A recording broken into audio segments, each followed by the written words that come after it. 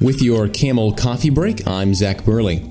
It's the very first Tuesday of March, and the madness has begun.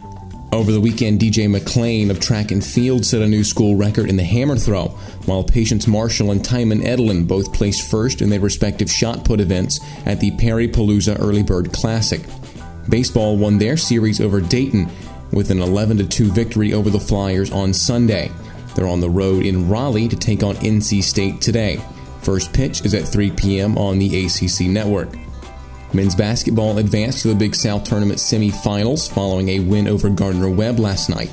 They play Radford in the New River Valley on Thursday for a spot in the finals.